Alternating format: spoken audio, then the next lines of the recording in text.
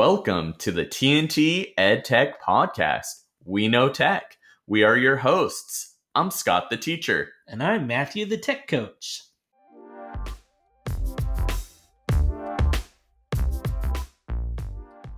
Welcome to the TNT EdTech Podcast.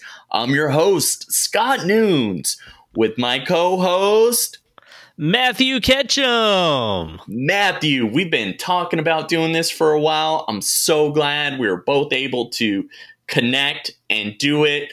We've been working our bottoms off, haven't we? Yeah, we sure have. And it's so nice to have you as a guest on our podcast together. Yeah. So we've been so busy and there's so many ideas rolling on in our heads that we thought, you know what? We typically do the guest podcast where we invite somebody on to share their stories, share what they're doing. But it's been a while since we've shared. We really have stuff, and we've been listening to our listeners' comments and suggestions. And one of the things that has come up time and time again is you actually want to hear more from us. So we're going to be sharing out some EdTech tips and tricks and talk about some of that EdTech news, particularly things dealing with the pandemic or happening right now. So some super timely information. So some things that we want to talk about are investments, things to consider investing in right now, current trends. We want to talk about what school will look like in the fall, and also just share out some little things that we've been doing here and there. So we'll start with that. What have we been doing here locally, Matthew? Talking about our webinars and trainings. That's true. We've been, we're both as tech coaches in our district. So we've been really busy helping teachers, guiding teachers, supporting them as this is a new space for everyone, including our teachers in our district. And even the questions that they're getting from the parents and students, supporting them all. But we have two new webinars that we've been offering in our district. One is Edu Protocols. And then the second one, which we actually did today, is Digital Student Choice. And I think these are kind of these next step type of webinars where we've done a lot of essential training, how to use our LMS, how to use those check for understanding tools, how to use the presentation tools. And I think there's a group of teachers that is ready to go to that next step, how to use technology in a meaningful way that also engages the students. Yeah, I'm really excited about those. And to give you a little heads up about how we worked it out, Matthew primarily worked on the Edu Protocols one, and I primarily worked on the Student Choice Student Voice one, although we both contributed a fair amount to each other's. That's how we kind of broke up the work, and it's worked out really well. And the podcast actually really helped us with our synergy. I really like how we transitioned from each piece. I felt like it was really planned, even though it wasn't really, in a sense. Like, we didn't practice it together. We talked about it, but we didn't go through a dry run or anything like that. We just winged it, and it always works out. So I love that. And the podcast really helped us out with that. Yeah, I would say even in some of the comments in our surveys where they were impressed how well we worked together. And I don't know if everyone knew that we had a podcast together, but it really was recognized by the participants how that flowed. But you're right. We just kind of know each other a little bit of how that workflow would, be and help each other out. Yeah, now that we're working side by side, if you missed it, a quick update. I'm still teaching as an ELA teacher, but I've been kind of fast-tracked and incorporated into some of the webinars and e-learning that's taking place for our district, and I'm transitioning into an EdTech coach role. So the TNT EdTech podcast name will be staying the same, but its meaning is going to change a little bit and go from teacher and tech coach to tech coach and tech coach.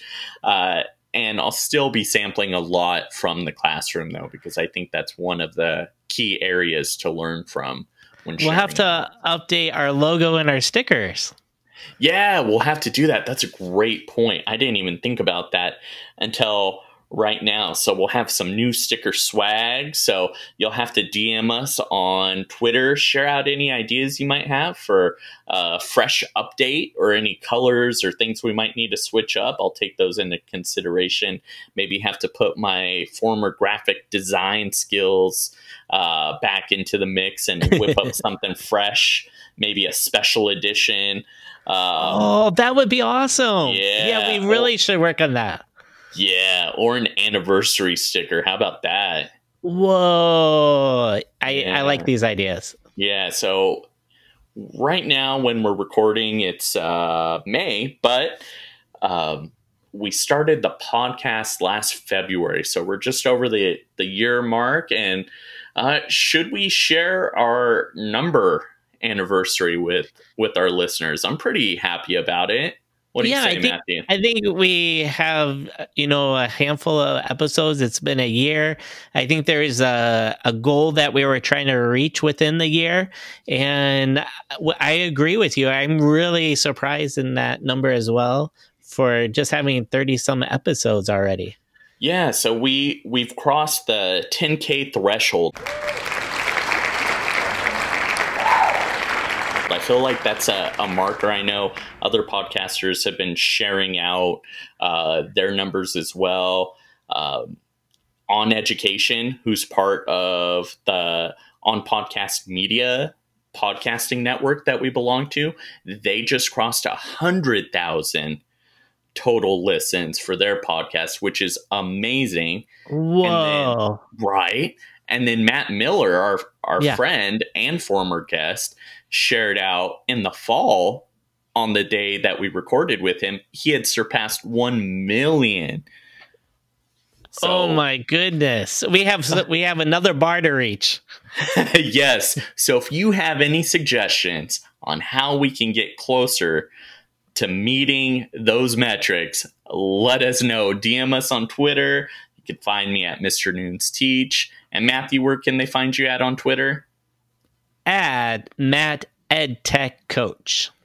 And you can find both of us, the dynamic duo of EdTech, at TNT EdTech.com. So, and on Twitter at TNT EdTech. That's right. That's right. You were doing the Twitters. So Twitter at TNT EdTech and TNTEdTech.com. No, and we're keeping it real. We're keeping it raw today. We're just having a good time. We got to blow off some steam too with all the work.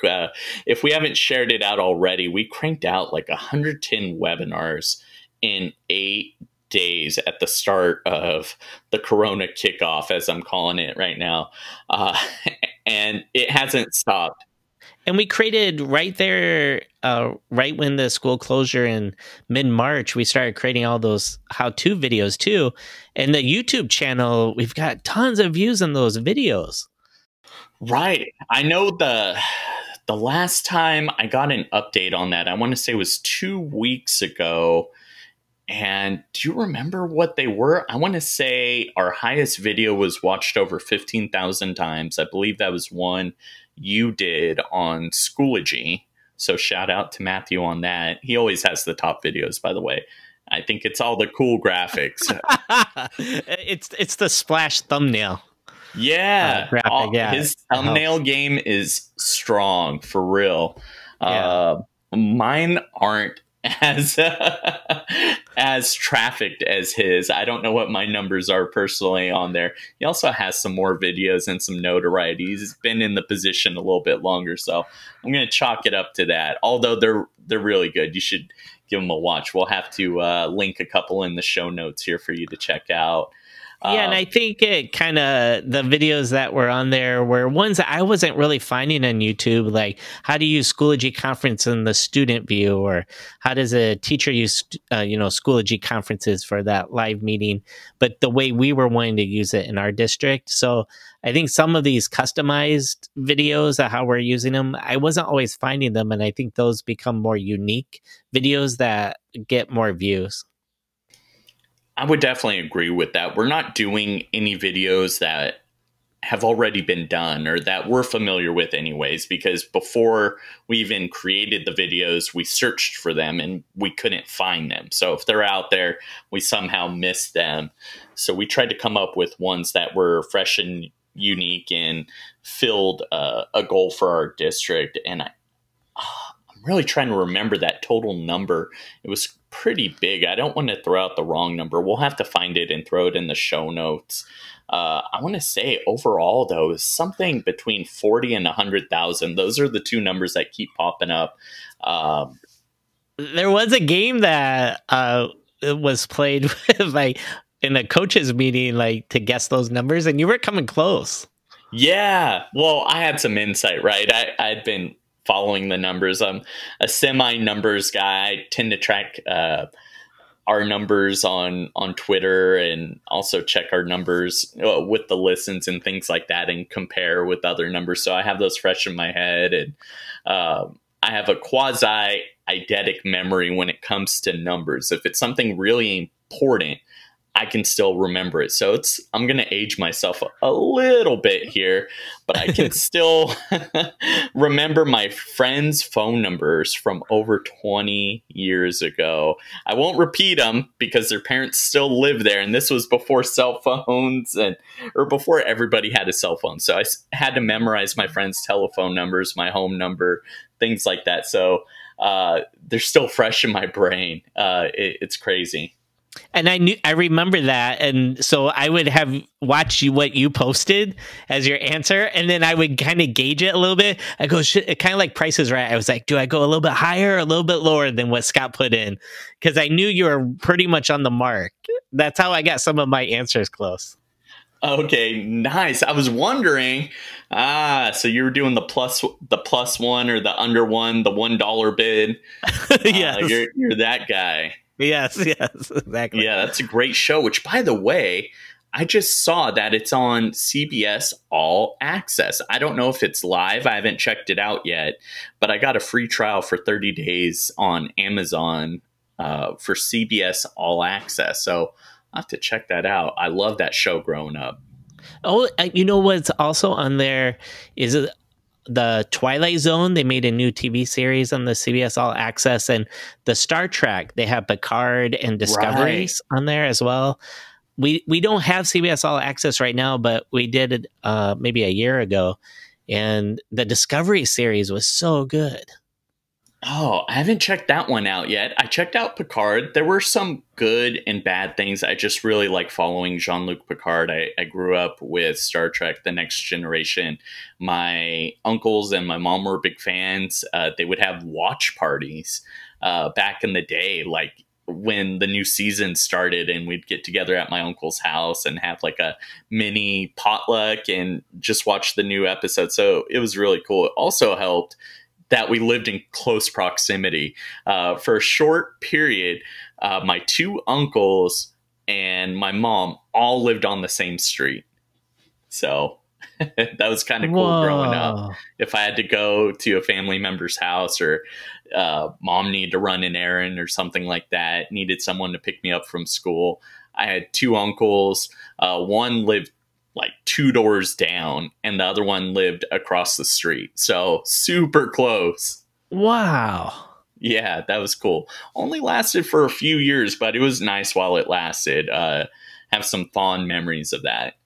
Speaking about that, I have a cool kind of real life Mr. Noon's true story to share out. My parents used to own a martial arts studio. So I grew up heavy into the martial arts and did martial arts from about 3 to 11. So I got some moves. Wow, that's really cool that you had the business that your family had. Did you have any like Karate Kid moves that you learned? Funny you should ask. Probably at least once a year since I've been in the classroom, I do that signature Karate Kid kick, the crane kick. So I got that down. It's actually really easy to do, but it looks kind of flashy and cool. So even though I'm a little overweight, I can still bust that out, no problem. Unless I have on like jeans. Jeans are kind of hard. They're really restrictive in terms of kicks. I would never want to get into an altercation wearing anything but baggier clothing. It just makes it so much easier to do some of these kicks, which, by the way, totally not related to education whatsoever. But I saw this crazy viral video of some guy that looks like Jeff Goldblum defending himself or fighting a guy. And he had some amazing kicks. I'm like, wow, this guy's a martial artist. You can recognize a martial arts kick from a street fighting kick. There's a clear distinction. Yeah, and that guy must have been a kickboxer or something. He had all the kickboxing, watermarks on his trademark kicks there. I'm like, oh, that's a roundhouse. That's a snap kick. Oh, he's baiting him. He's doing a combo kick here. He might have done Taekwondo, but probably kickboxing. That'd be my guess with that guy. I used to have the Kinect on the Xbox. Okay. And there's not a lot of games that would take advantage of it, but one of them was a martial arts type game that would put your actual face on top of the game character. And so it was like you actually doing the moves in the game because the Kinect would look at your body movements in real time. But it was pretty physical activity. So you definitely got your exercise with it. But I thought that was really neat to have your face on the game character the whole time. That's really cool. At the arcade when I was in high school, there was this boxing game. It was a quasi VR boxing game. It was really, you weren't really encapsulated in the VR element, but you had a 2-dimensional screen in front of you. And there was an opponent that moved like Mike Tyson's Punch Out, and your person was, I guess, had like a general transparency to them, or a vignette like that was really faded, so you could see through your character. It gave you this third person view, right. And you would take these controls and you would do all the boxing moves with them. I would play that thing for so long, I would break out into sweat. This was from about the time I was 14 to 15. My friends and I on Friday nights, we'd go to the arcade for a little bit and then go ride some go-karts there. And that was a lot of fun. A lot of good memories with that kind of technology too. That's the sort of thing I miss right now during the pandemic. We can't go out. We can go on walks. That's been a saving grace. Right. Have you been doing that too? How have you been keeping sane? Yeah, no, you're right. The kind of being a home or in your neighborhood itch is definitely there to wanting to get out, travel, do other things. But we're doing pretty good. We have 8-month-old golden retriever, Max, and puppy dog, and we go in morning and afternoon, evening walks. So he keeps us active. But pretty much just staying in the neighborhood. We do have a park that's about a 20-minute walk from the house, one of the city parks, and we go there time to time or walk around the neighborhood. We've even walked, because we have a shopping center near us, even to PetSmart with our dog to get him some treats. And the interesting thing is, before all of this would have been super busy, parking lots, a lot of people. We probably would have walked Max over there, but now you just walk there and it's one of the only stores. It's only Target and that one store that's open in the whole strip mall. So it's just a nice, easy walk. There's no one around. But I definitely notice on Fridays when we take our evening walks, there's a little bit more activity with people out, cars driving. But I think we're all kind of feeling that, we want to be mindful of the social distancing, but we're also, trying to figure out, we're kind of stuck at homes and neighborhoods right now. Yeah. That self-care piece is so important. And I know beforehand I said I wasn't going to talk about it, but I feel like it's the perfect place for this. So it brings me to this Twitter chat I did today for Microsoft. So that's awesome. You got to host this Twitter chat for Microsoft. Yeah, myself and many other MIE experts from around the world. It's pretty cool how it works. So we kind of get trained on this. I had no idea how extensive it was going to be beforehand. And even though they told us up front, I thought, nah, I've done Twitter chats. I'm going to crank this out in no time. Like, I got this. And you know what? It was a bit of a challenge. I'll be honest. Like, they want to make sure you are ready. There's a lot of prep that goes into the questions, into the share. So if you go back through my Twitter feed, you're going to see a lot of posts. In fact, I encourage you to see. I was busy with that chat and busy during the chat as well. But just like any chat, it really flies by because you're so engaged and there's so many good conversations going on. I made some new friends. I got really in depth with some of the participants. So that was really cool. I always like doing Twitter chats. I encourage our listeners, if you ever have an opportunity to do that. And which, by the way, if you're a member of Q, they're always looking for people. So hashtag QChat. It's on Tuesdays at 7 p.m. Pacific Standard Time. There's also some other really good ones that I like to attend. Hashtag TLAP for Teach Like a Pirate and hashtag Mastery Chat. And one last one is hashtag Celebrate and then D for Celebrate Ed. That's a great one. That one's on Wednesdays. 6:30 Pacific Standard Time. So those are all fun ones. Mastery Chat, I forgot to say, was on Thursdays, 5 p.m. Pacific Standard Time. What was a unique question that you saw in your Twitter chat today that you posted? I don't remember the verbiage, but there was one that really struck me. One of the teachers in there was sharing how she did like drop-offs to students, kind of like care packages. Wow. And they had like drive-through items where they would like go check on their students, but do like a drive-through. Like just drive up to the house and check, and the student would come out, kind of wave thing. They would talk, with keeping the distancing in mind, the physical distancing, but would still converse and check in. And so that was really neat. And then she was able to take things to students. So I thought that was really good. There was a lot on self-care and how you need that first.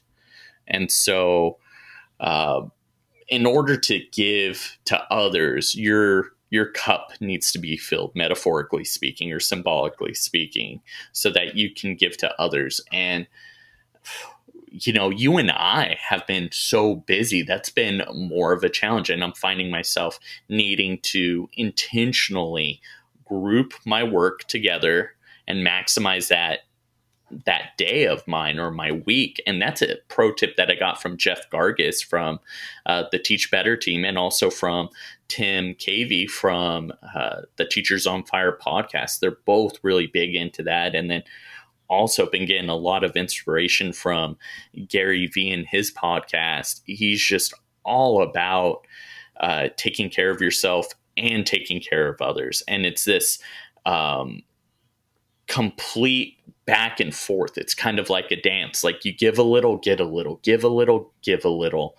Makes me think of Bruce Lee and his martial arts, how you have to be like water and be fluidic. Like, okay, I like that. So, it's these baby steps working towards something bigger.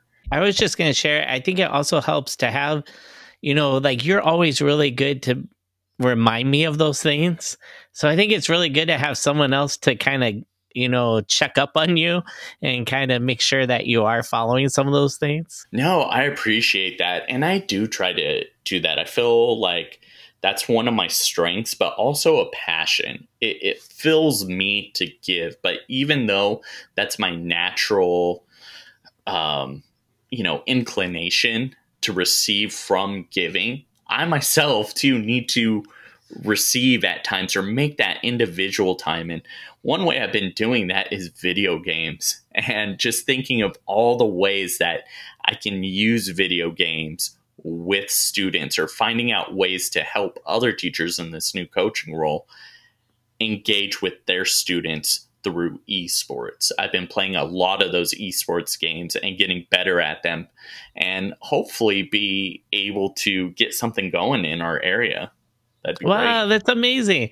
So, I had read that there was a Call of Duty Modern Warfare 2 that they did an anniversary edition. I think it's like 11 years old, and they re imaged it or reimagined it for the Xbox and PlayStation with better graphics, but same story and gameplay.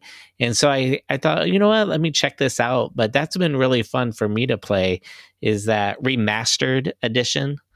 And I had never played the original one, but I thought that's kind of really neat that they're even looking at these older games and remastering them, so they have a new feel to them.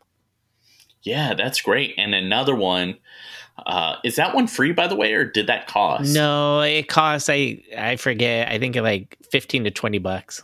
Okay, there's a free one that a lot of people I know are playing. It's called, I think it's called Warzone, Modern Warfare Warzone, and they play that. I haven't gone into that, but what I really like and would take from these, I'm not a big fan of the violence in the games, but I love the teamwork and the communication and the strategy that goes into it.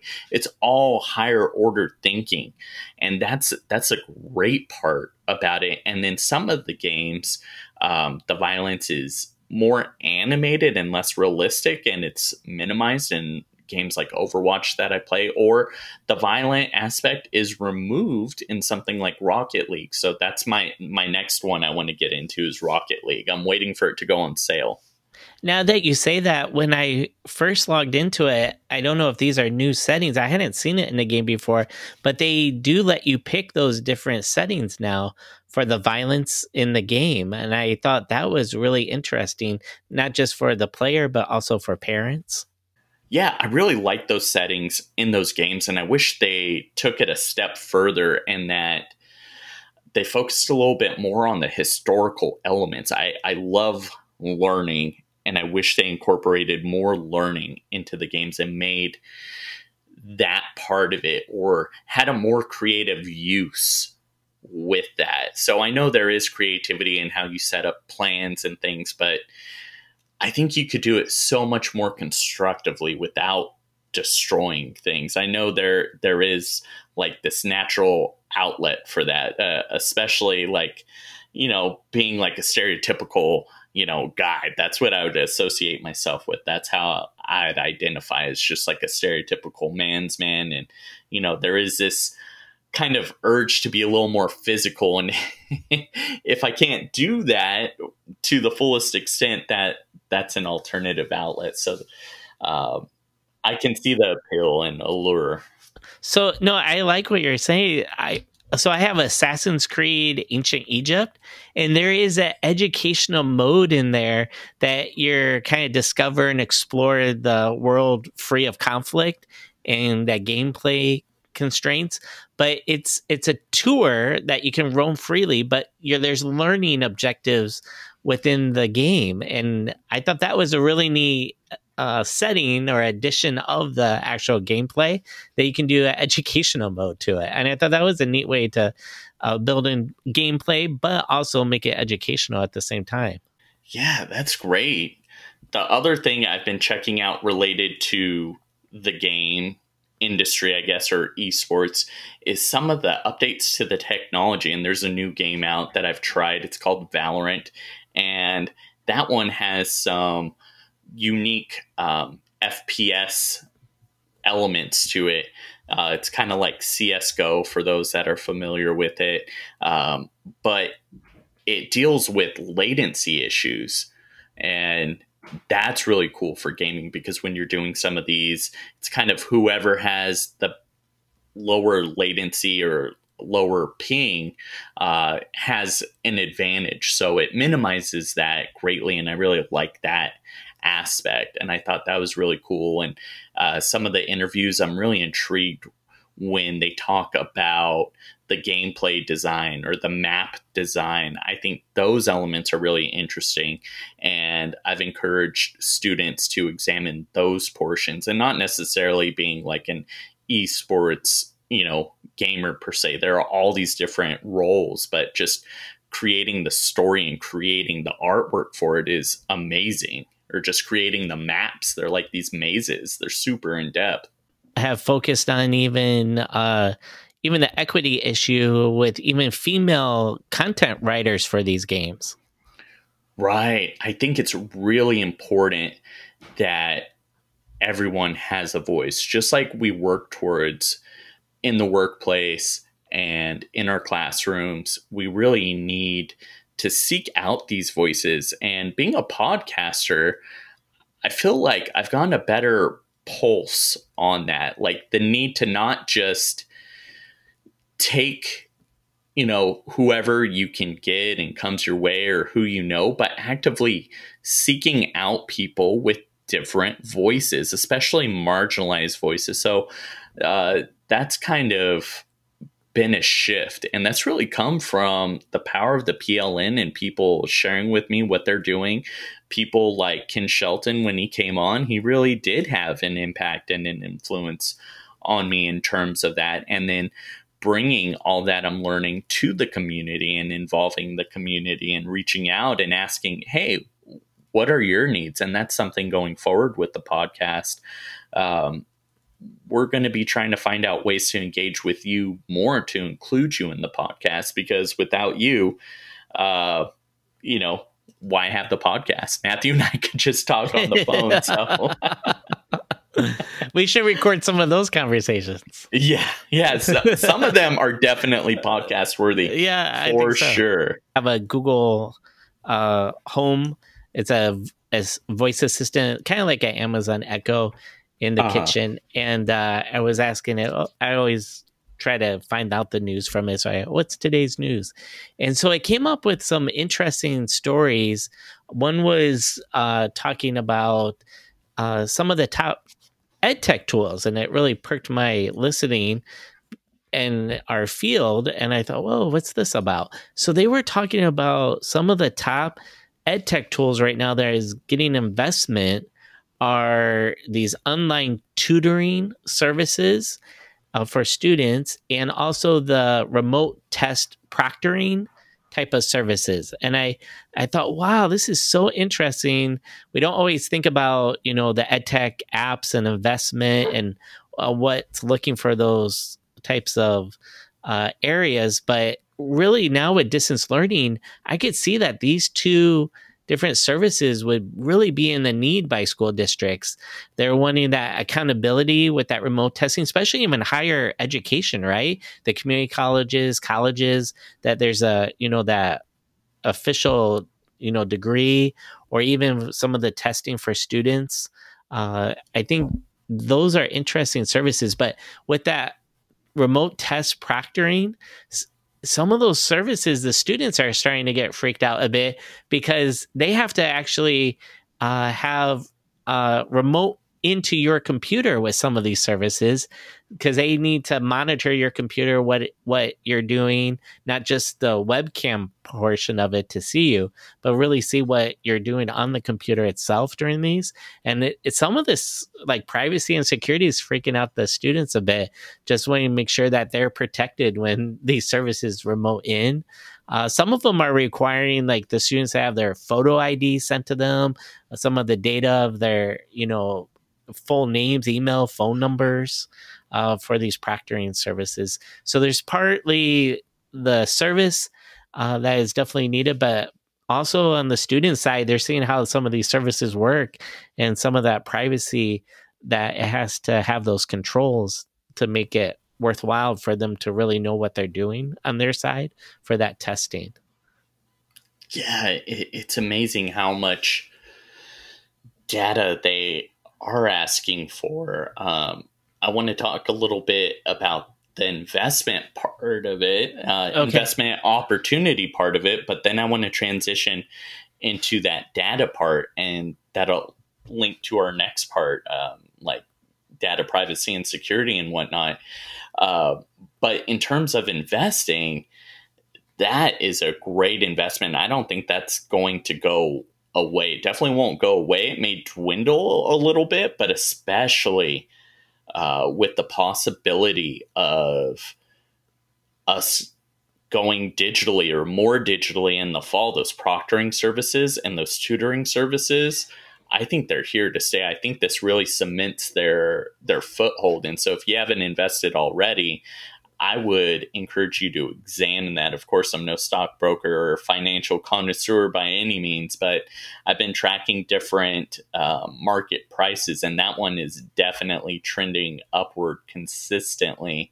And just, logic would dictate we need this. I think the pandemic has changed a lot of things. I also read on LinkedIn that AI is gaining more of a foothold, and many tech companies are cutting jobs and giving them to AI right now. So that's something I thought may come in the future, but it's actually starting sooner than later.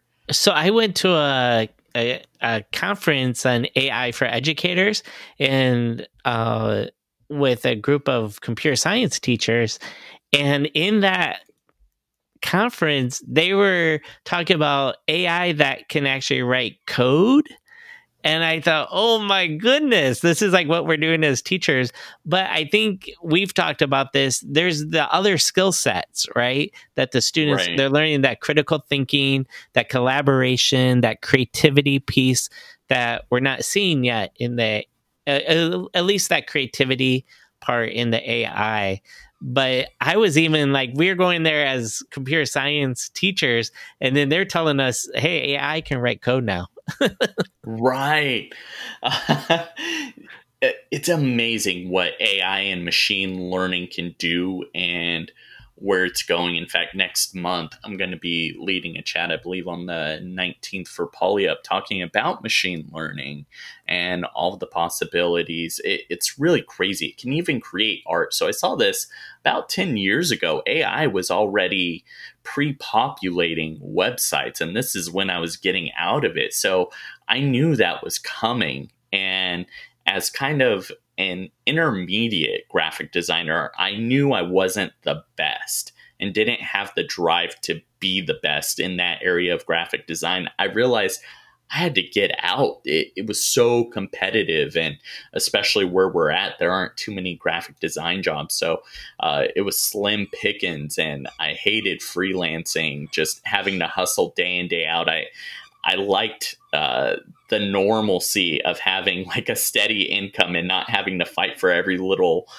bit until you kind of quote unquote make it. So I wanted something that was somewhat more recession proof. And I think I really found it in education. While we may take some cuts and take some hits in the coming years as a result of the pandemic, education still isn't going away, and it's really due to the 4Cs, particularly that creative piece. We can, sure, people can learn from AI and it can generate content, but how you deliver the content and picking up on nuances, it certainly is not there yet and won't be for some time. So our teacher jobs are safe. I think so. And in that conference, they were sharing with the AI industry, they definitely have the programmers there building the AI and creating it. But guess what other profession is really widely brought into those AI companies? It's educators, because as you just mentioned, there's machine learning. These AI programs need to learn, and they need to be trained. And who better to know the steps of learning and training and teaching than educators? So they pair up, many of these companies pair up an educator with a programmer in these AI companies. I thought that was really interesting.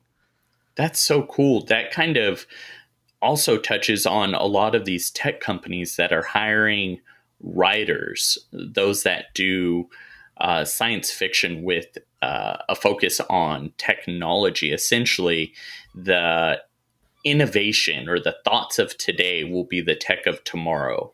And that process is being sped up more and more as we go along. One really neat tool I like for students with AI is Google has this thing called the Teachable Machine. And it's online. It's a website. We'll put it in the show notes. But with this, you can go to the website, Teachable Machine with Google, and you can train their AI to understand sound. You can train it to recognize an object or a person, and you give it the training set and a test set, and you can kind of gauge with how much training, how much testing, how much examples that you need to give it for it to learn it. But it will work. It's a neat hands-on activity that anyone can do with a microphone or web camera. But it's called the Teachable Machine. But it's a really neat way just to kind of see how this AI does get trained. Wow, that's cool. And that kind of takes me to the next part where we talk about data privacy and security. Because with cameras, right, there's a potential for security snafu, and we definitely don't want any of those. So when you're signing up for apps or getting new cool devices, maybe smart home devices, you need to be careful. I was watching a thing on Digital Trends today, which is on LinkedIn, and they were featuring 3 robotic vacuums, and 2 of them had sophisticated cameras on there. And one of the features was it could double as a security device, like a webcam to catch intruders, or could also be a device to communicate with your family when you're away from work, or if you have a late night, you could talk with your kids. It seems really weird that you would talk through a vacuum, but it's possible. And I think more of our devices are like that. I'm looking at some new kitchen appliances, and everything seemingly has some kind of smart tech embedded in there. From the fridge to the microwave, it can talk to you and you can talk to it. It knows if you get a midnight snack. Right. So how do we protect ourselves and our data with some of these smart devices? A lot of people don't know, but at the junior college, you actually have a course on this where you teach people how to use their smart home devices properly and how to integrate them. That's a great question, Scott. And you're just going to have to wait till part 2 of this episode, which comes out on Friday this week, May 22nd. So you don't have long to wait. And in the next part of our episode of this 2-parter, we'll continue the conversation on Internet of Things, just protecting and what to be mindful with those devices in the home. Also creating powerful passwords, looking at different ideas to protect yourself from phishing scams, even going into student data privacy topics, and looking at the COVID slide of that missing some learning with what's happened with school closures and distance learning, and some ideas with summer enrichment. We're also going to talk about what does it look like going back to school in August. What are some of those ideas? Continuing the talk about that, balancing that wellness with a virtual 5K, couch to 5K event that Scott shares out, and really looking forward to a freestyle rap coming from Mr. Scott Noon's Teach. We'll talk about what might be coming up soon in an episode coming up where I'm going to get him to rap for me back onto the podcast. And we have some really exciting topics that we talk about for even future episodes. So definitely check out the continuation of this really great conversation in part 2 on Friday, May 22nd.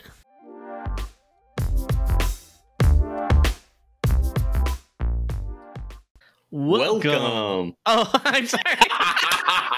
I'm sorry. You go. I'm not. I thought when you were asking me, like you were asking me. I didn't know. No. So do you want You want to do it or you want me to do it? Go ahead. Okay. We'll put this at the end. Sounds good. Okay, in 3, 2, 1.